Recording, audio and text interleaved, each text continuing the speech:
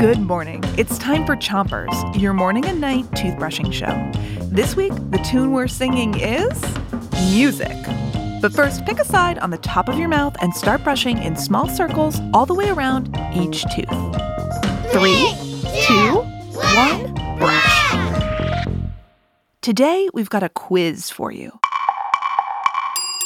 Which of these instruments can hit the highest note? Is it a cello? A piccolo? Or a trumpet? Keep in mind that in music, we say that this note is lower than this note. So which do you think can make the highest note? A cello, a piccolo, or a trumpet? Switch your brushing to the other side of the top of your mouth and make sure to brush all the way back to your molar teeth. To help you think about the answer, let's learn a little bit more about each instrument. Cellos are string instruments. String instruments use the vibrations from strings to make sounds. Some other string instruments include guitars, harps, and violins.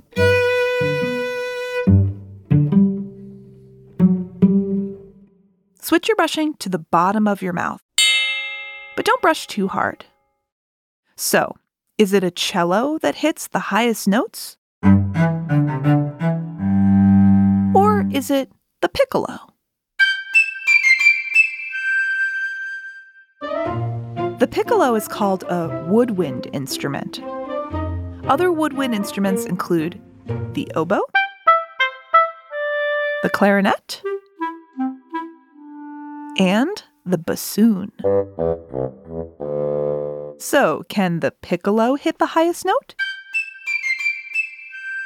Or is it a trumpet? Switch your brushing to the other side of the bottom of your mouth. And don't forget those front teeth. Trumpets are called brass instruments, and trumpets are loud. So loud that the first trumpets weren't used for music, they were used to communicate over long distances before phones were invented. So, which of these instruments can play the highest note? Is it a cello, a piccolo, or a trumpet?